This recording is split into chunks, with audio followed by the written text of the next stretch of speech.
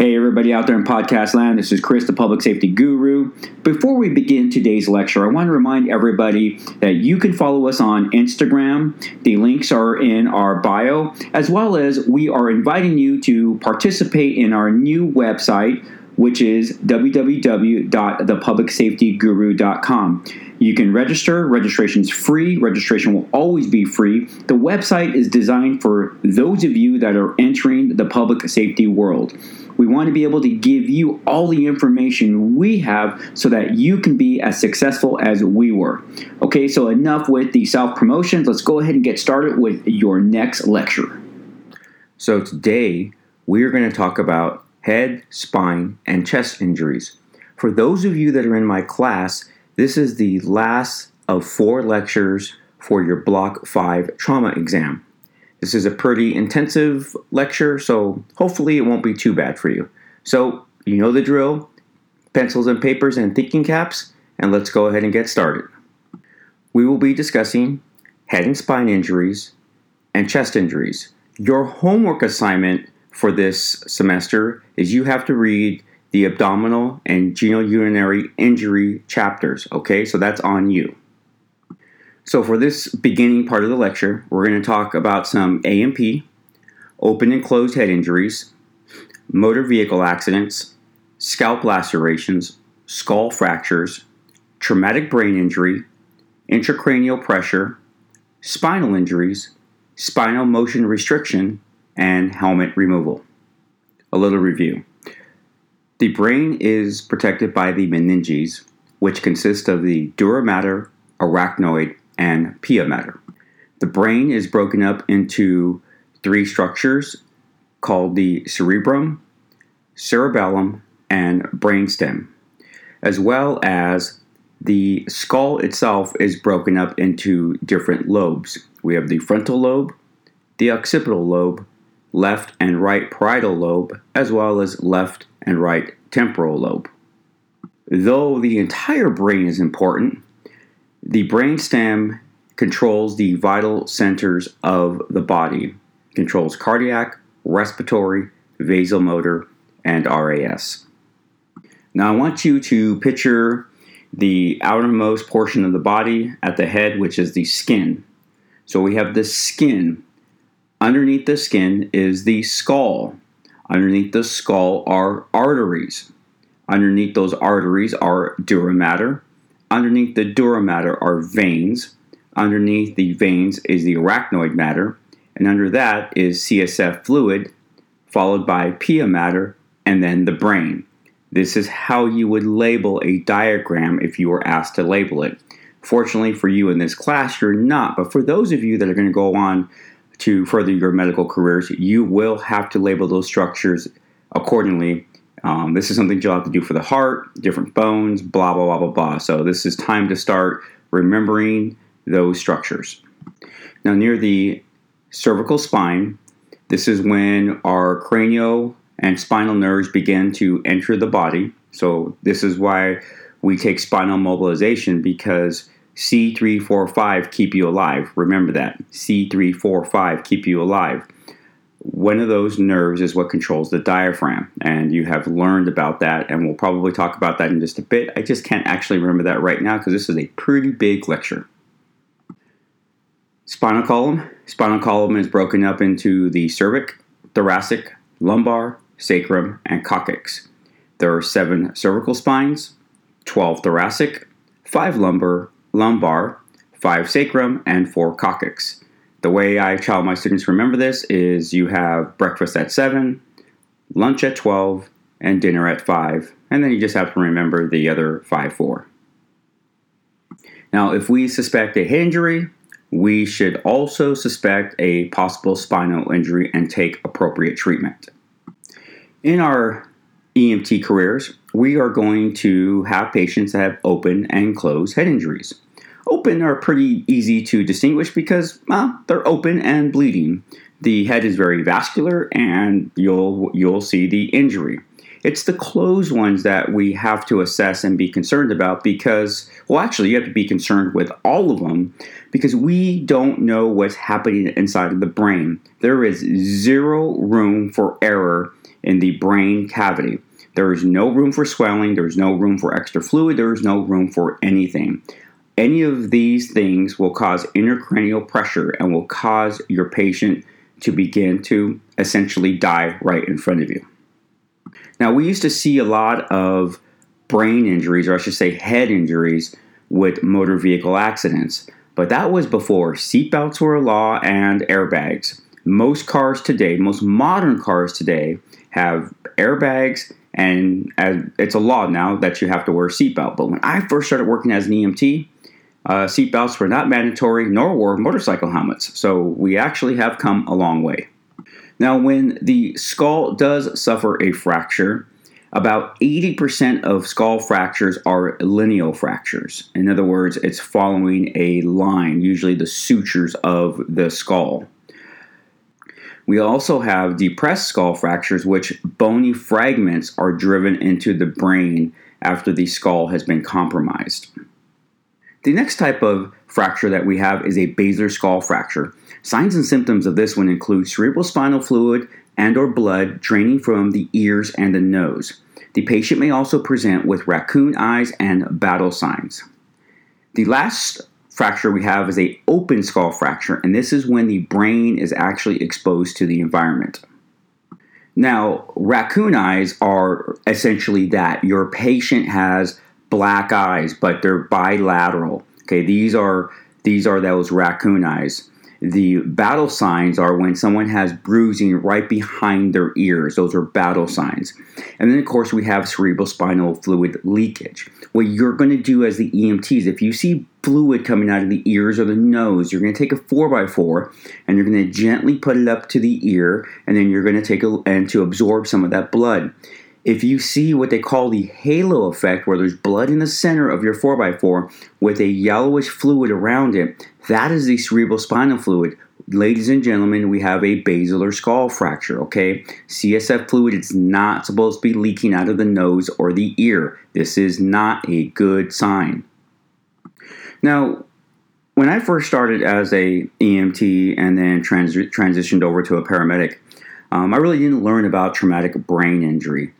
TBI has become a very significant topic in the medical field now, as our soldiers during the Iraq and Afghanistan war were suffering from TBI after being exposed to roadside bombs.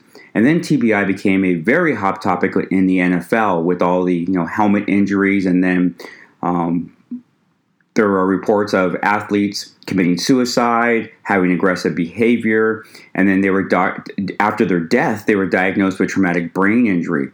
So a traumatic brain injury is that the brain has suffered continual trauma causing damage to it. And depending on where that damage is at will depend on the signs and symptoms that the patient will present with. But things that could lead to TBI are cerebral contusions, epidural bleeds, and subdural bleeds. And over time, intracranial pressure can and will increase. Thus, this is when the patient starts to exhibit some signs and symptoms. So what are some of the signs and symptoms of increased intracranial pressure? Well, simply headache, dizziness, possible history of loss of consciousness, decreasing level of consciousness, projectile vomiting. Now, this is the vomiting that you see in Exorcist, where it goes across the room. We're not talking about just a little bit of vomit coming out of their mouth. No, we're talking about it goes across the room. Okay, think Exorcist. Dilation of the same side pupil, and then Cushing's reflex. This is when you have hypertension with widening pulse pressure, bradycardia, and respiratory changes. And then late stage is we can have posturing, otherwise called or described as decorticate and decerebrate. Let me spell those for you. Decorticate, DECORTICATE, or decerebrate, DECEREBRATE. Posturing, regardless, is bad. Now I want to talk about the pupils. We don't want to blow off people when they have unequal pupils and one is dilated. Let me give you my personal story behind that. My brother was 28 years old and I was at his house when he asked me to look at his eyes.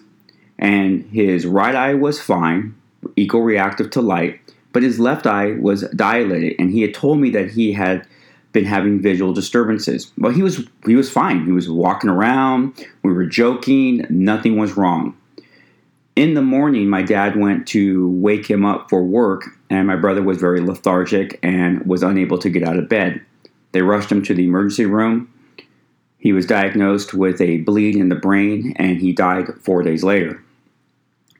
That dilated pupil was a telltale sign that something was wrong, and I should have picked up on that as a paramedic. I just thought he was having some type of other problem, and when I think about it today, it's like, what other problem could he have been having? I don't know if he would have gone to the emergency room that night, if that would have changed his prognosis. From what we understand, no, but at very minimum, I should have driven him straight to the ER. So the pupils are the gateway to what's going on in the brain, ladies and gentlemen. That's the gist of this story. Now, I have seen patients in posturing, the decerebrate and decorticate. These are two types of different posturing. Now, in decerebrate, well, in both posturings, picture the body completely stiff, completely stiff, head is back, and the patient's toes are pointed outward as if they were like flying. Well, in decerebrate, the hands are going outward, they're going outward away from the body. In decorticate, the body brings itself in, everything is coming inward at this point, except for the feet. The feet are still posturing out.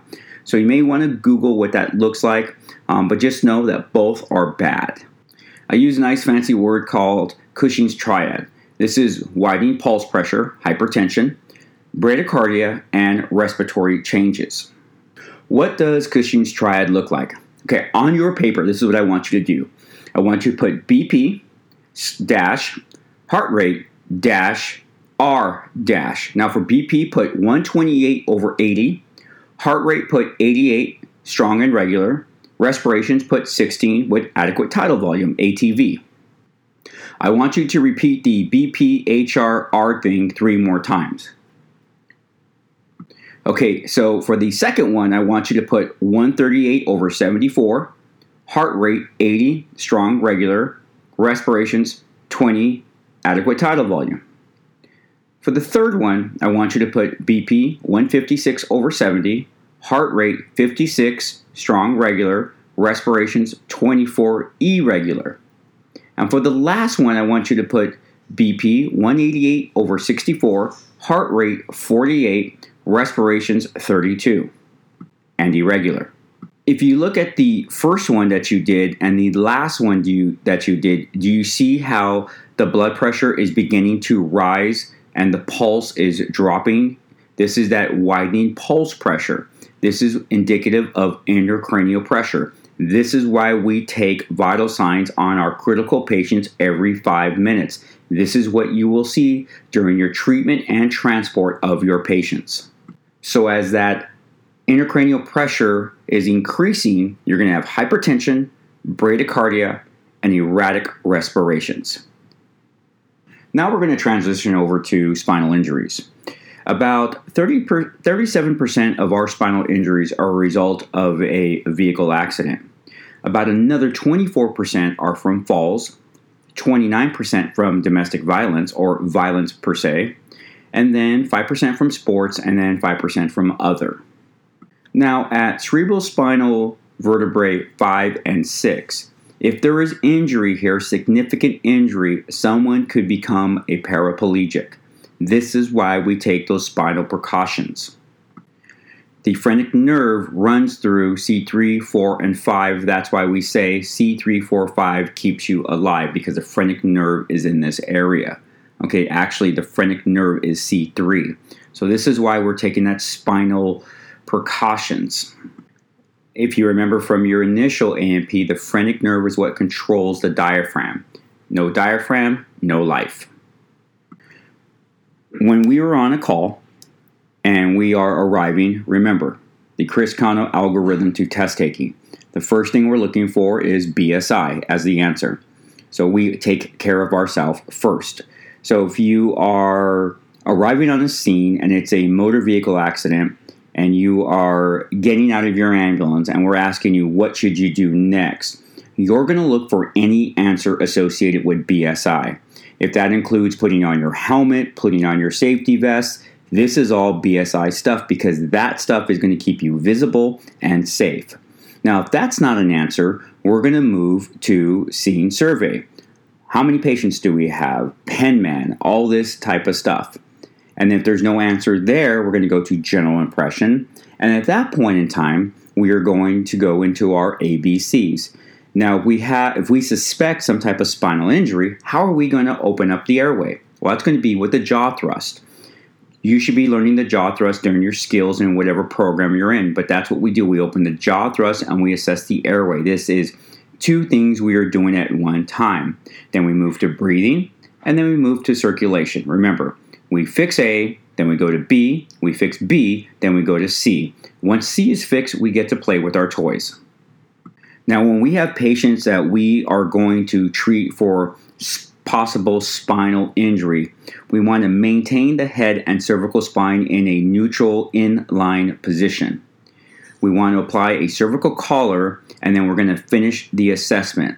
The EMT that maintains that alignment is stuck at the head. They are married to the head. They are going nowhere until we have put that patient on the spinal board and taped the head down. That EMT will stay in that position. So once you're there, you're there. Unfortunately, in the field, you're going to see all sorts of weird things, but textbook, this is where you are at. Once you apply that manual traction on that spine, keeping it straight, you got to stay there, okay? But you're going to see other things once you make it out into the field. Now, you should conduct a CMS prior to putting on the collar.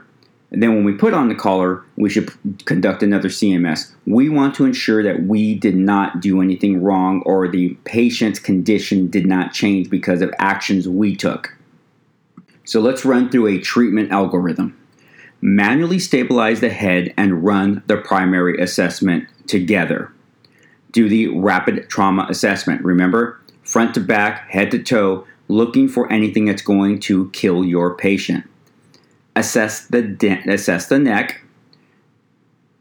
We're going to conduct a CMS, put the C-collar on the patient, roll and park the patient on a long backboard, secure the body, chest first, secure the head, conduct a CMS.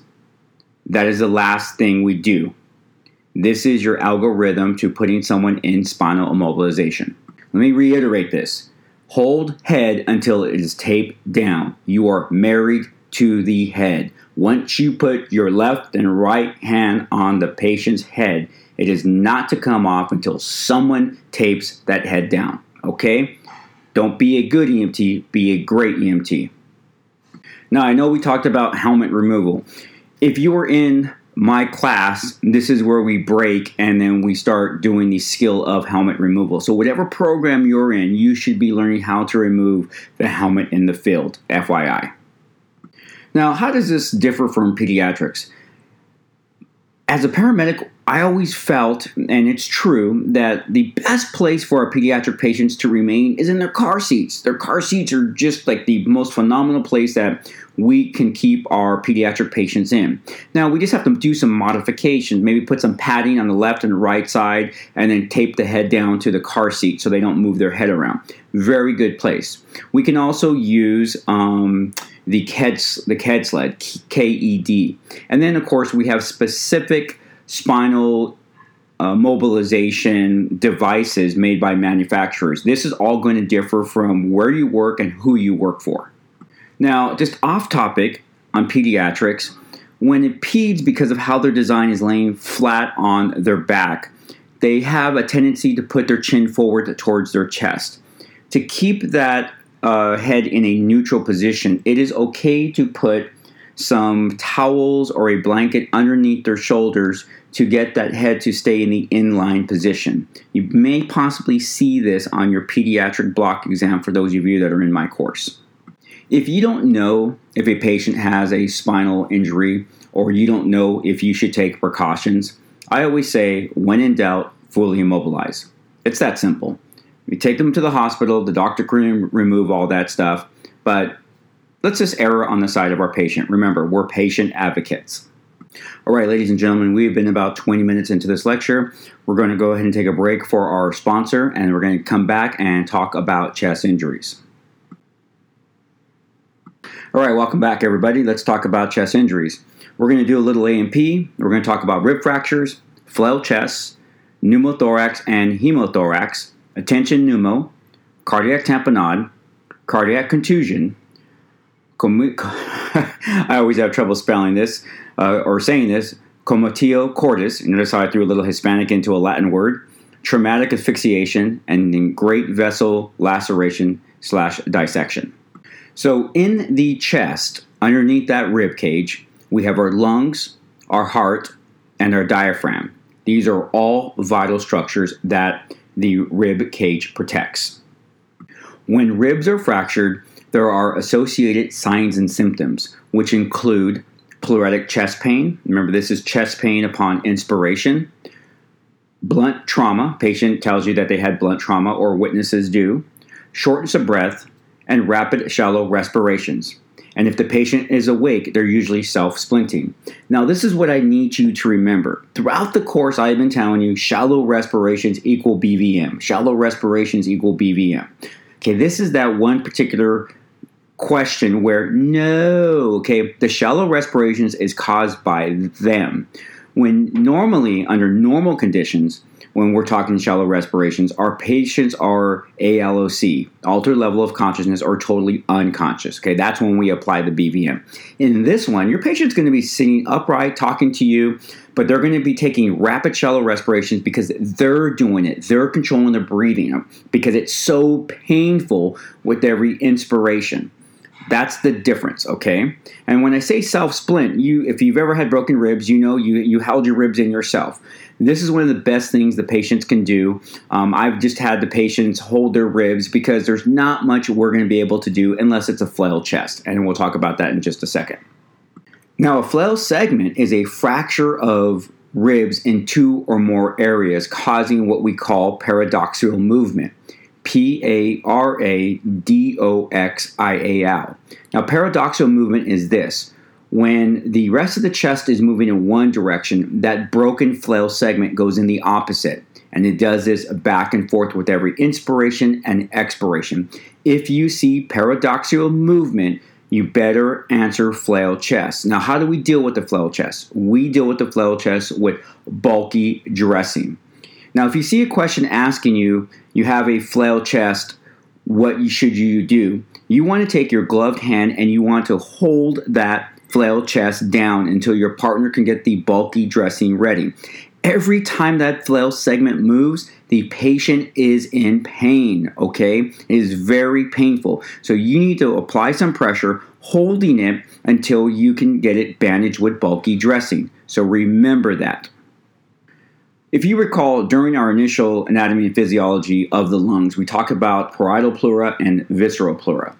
So when we have a pneumothorax or hemopneumothorax, imagine the visceral pleura is starting to collapse and the parietal pleura is left. That space between the parietal pleura and the visceral pleura is either being filled with air and or blood, causing our pneumo or hemothorax. Signs and symptoms of a pneumo or hemothorax are signs of shock, shortness of breath, unequal or diminished lung sounds, and sub-Q emphysema.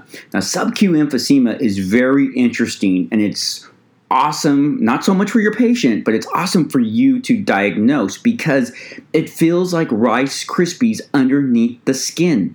It's that simple. It's like Rice Krispies. You're like, oh my God. Once you feel it, it's like, when you have bubble wrap and you can't stop popping it, it's like you can't stop touching it, but you need to. You know why? Because it's painful. Your patient's in pain. Every time you touch it, to compress it, whatever you're doing, palpate it, your patient's like, ah. So assess it, feel it. That way you know what it's going to be like next time. But what you need to remember is this, is that if you have sub-Q emphysema, that means air is leaking out of the lungs. That is never good. Air is leaking out of the lungs and being caught in the tissue of the body. We are going to treat a pneumo or hemo with Possibly, well, we are with an occlusive dressing, which we're going to tape on 3 sides. The 4th side is considered the flutter valve, which allows the air to escape out, but the other 3 sides allow the air not to come back in, because every time the patient breathes, air will attempt to go in through the hole in the chest. So this is why on chest and back injuries where we have punctures, gunshot wounds, we want to treat that with an occlusive dressing tape on all 3 sides. Now, a tension pneumo is when the pneumothorax is getting worse and it's causing the vena cava to compress, the aorta to compress, the heart to compress, and the uninfected lung to compress. So it's now causing problems everywhere else, and this is what a tension pneumo is. So we consider that tension pneumo a worsening pneumothorax, and signs and symptoms of this include shock, progressive shortness of breath, unequal to absent lung sounds, subacute emphysema, JVD, and narrow pulse pressure. You're like, what? Cushing's triad? Now we have narrowing pulse pressure? Eesh, when is it going to end, right? Yeah, I know. I understand. Believe me, I understand. Okay, so let's describe narrowing pulse pressure for you. So I want you to do your same drill. Blood pressure, heart rate, and respirations. Do this 3 times. So for blood pressure, put 120 over 80, heart rate 110, strong, regular, respirations 24 with adequate tidal volume, but with some diminished lung sounds. Under the next one, blood pressure 110 over 84, heart rate 120, weak, regular, respirations 28 with increased tidal volume, possibly some unequal chest rise or absent lung sounds. And then your third one, BP 94 over 80, heart rate 136, weak, regular, respirations 36 with decreased tidal volume, unequal chest rise, and absent lung sounds. So in this one, this narrowing pulse pressure, can you see the difference? Look at your blood pressure and look at your pulse. Blood pressure is dropping, hypotension, signs of shock, and our heart rate is increasing, tachycardia. Remember, the first compensatory mechanism of shock is tachycardia. Hence the reason why the heart rate is rising, but because the body can only maintain itself for so long, the blood pressure is starting to drop. This is what you will see. That is narrowing pulse pressure. Now, with this occlusive dressing that you apply to the chest, one of the things you may find is that it becomes very sticky and air will not be able to escape. You will need to open it up, and that's referred to as burping. Usually this happens, and you'll notice it when the patients begin to experience more shortness of breath. So the air is not able to leave, the lung is still collapsing on itself, there's no room, it was working before, so remember to burp this occlusive dressing. It doesn't have to happen all the time, but it is a possibility. If you were in the classroom lecture, we would be watching a video of someone sustaining chest trauma. In chest trauma, one of the things we want to be concerned about, as well as broken ribs, fractured sternum, all these different things, is a condition known as a cardiac tamponade. The heart has a protective sac, and in some injuries, this sac will fill up with blood, causing the heart to not be able to beat. The heart's working fine, it wants to work, but the sac has filled up with blood. This is a cardiac tamponade. It reduces the ventricular filling. This one you'll have a narrowing pulse pressure. So now see we're building upon that narrowing pulse pressure. Signs and symptoms are shock, and then we have Beck's triad. You're probably thinking to yourself, what now? We have Cushing's, and now we have narrowing pulse pressure, and now we have Beck's triad. Well, Beck's triad is just narrow pulse pressure, distance or muffled heart sounds, and JVD. You don't need to remember Beck's triad. This is a paramedic, nurse, doctor thing, but it's just extra information so you know it. Because in reality, we're not teaching you what muffled heart sounds sound like. We teach you what lung sounds sound like. We teach you what a blood pressure sounds like. But we're not teaching you about muffled heart sounds or any abdominal sounds, intestinal sounds. So these are things that you're not learning in class, thus you're not required to know them. Test question. During the secondary assessment, the EMT notes instability and a possible flail segment to the patient's lower left lateral chest. The EMT should immediately A. Start positive pressure ventilation, B. Apply bulky dressing to the area, C. Auscultate breath sounds, D. Stabilize the segment with his hand. Think about what I just said a few minutes ago, ladies and gentlemen. If you answered D, you are correct. A patient was ejected from a motorcycle at a high rate of speed. He exhibits labored breathing. Breath sounds are clear and unequal, but diminished on the left side. Chest rise is equal. On exam, you find subcutaneous emphysema. Given these assessment findings, what type of injury is likely? A. Pneumothorax. B. Tension pneumo. C. Cardiac tamponade. D. Flail chest.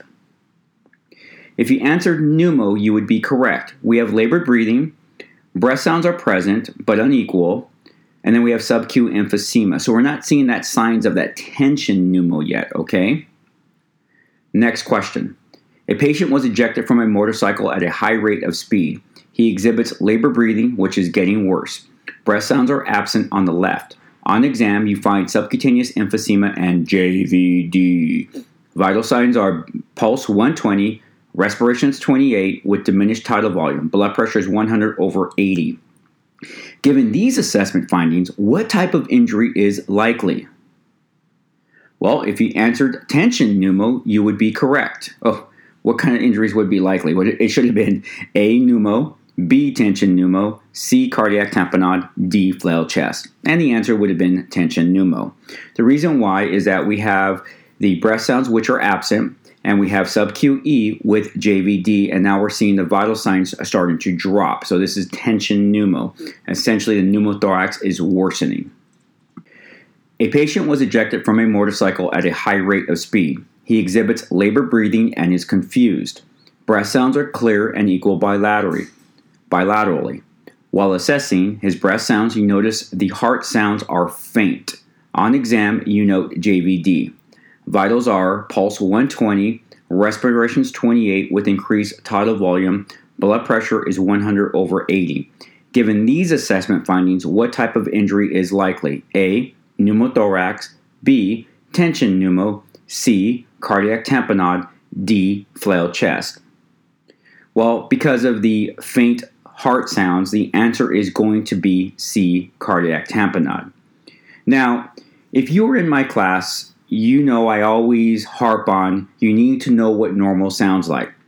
This is why I tell you to take lung sounds on everybody in the room as well as blood pressures on everybody in the room, because if you know what normal sounds like, you're going to definitely know what abnormal is. If you take your stethoscope and you put it directly over the heart and listen to your patient's heart, you will know what that normal sound sounds like.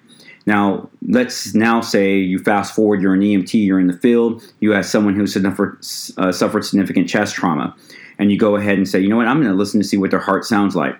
You're going to know what muffled heart sounds or diminished sounds sound like because you know what normal is. And it is very apparent when it's not normal. So these are different things that you can do for yourself as an EMT, taking yourself from being a good EMT to a great EMT. What I want to do at this point is I want to break down three 3x5 cards for you. One card should be labeled pneumothorax, the other one should be labeled tension pneumo, and the third cardiac tamponade. All right, on the back of pneumothorax. Pneumothorax signs and symptoms are shortness of breath, diminished lung sounds, and sub-Q emphysema. For tension pneumo, you have diminished to absent lung sounds, worsening shortness of breath, JVD, narrow pulse pressure, sub-Q emphysema, and tracheal deviation. And then for cardiac tamponade, you have clear, equal breath sounds, and Beck's triad, JVD, muffled heart tones, and narrow pulse pressure. Now remember that comatio cordis, I keep putting it with some Spanish accent. I don't know why I do that. I do that during my lecture, but this is a Latin term. All right, so what is this? Believe it or not, ladies and gentlemen, there is a significant time that if somebody is struck in the chest at the perfect time, the patient could be put into ventricular fibrillation. So you need to remember that this can happen. It's usually someone is struck in the chest at this particular moment of the cardiac cycle, putting the patient into VFib. The immediate treatment is an AED. You can save someone's life when applying that AED. Okay, let's talk some abdomen and jejunal injuries. This will be just a quick lecture as this is a homework assignment for you, but I just wanted to go over some key concepts. So we're going to talk a little bit about some EMT, difference between hollow and solid organs, closed and open injuries, evisceration, kidney injuries, genital injuries, and sexual assault. By now, ladies and gentlemen, you should have learned that we break up the abdomen into 4 quadrants and the organs that are contained in those various 4 quadrants. This is something that you should have already memorized and you know. Now, hollow organs, when injured, pop, can cause peritonitis, a rigid belly, hot flush skin, and sepsis. A solid organ, these fracture, can cause shock, a distended belly, patient could present with pale, cool, moist skin, and hypovolemia. Think of a liver which has been fractured and is now bleeding out of control. Now, as with anything, we can have closed and open injuries. Any injuries to the chest area, in my opinion, you should be thinking of occlusive dressing.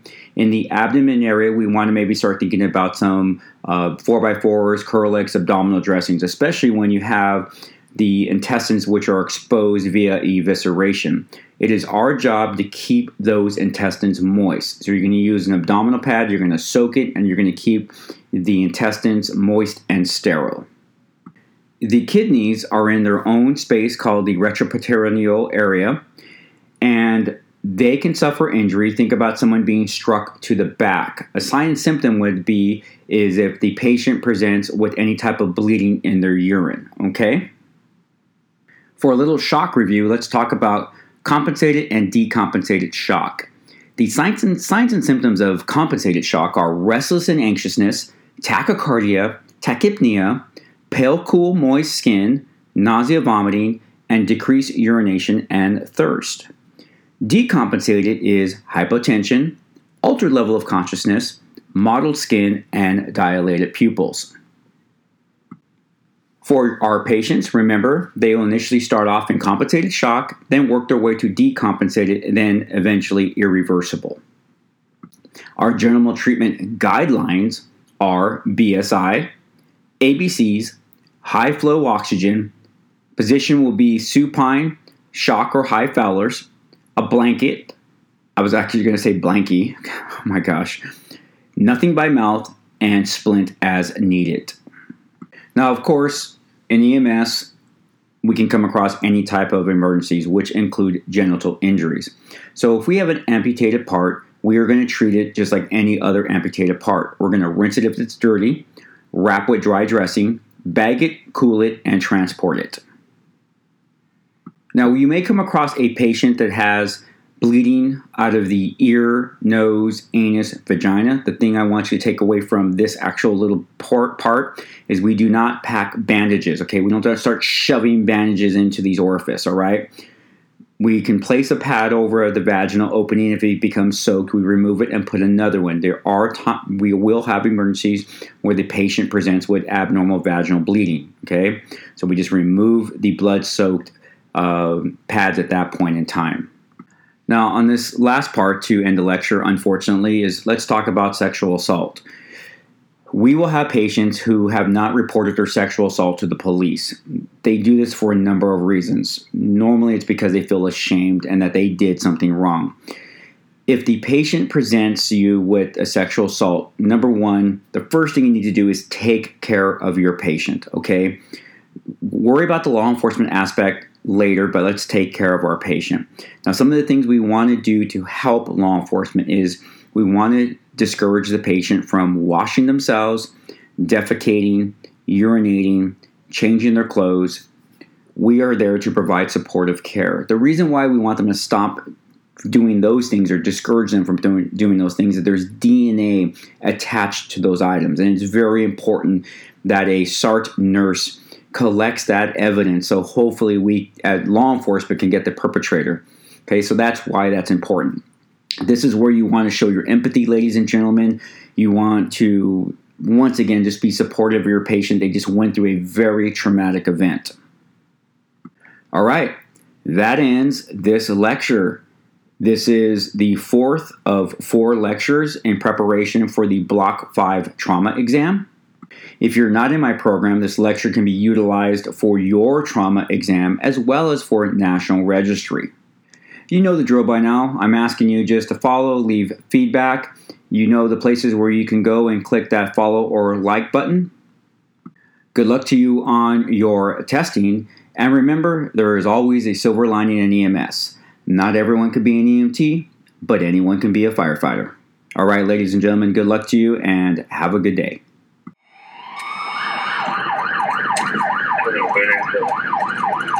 Thank you.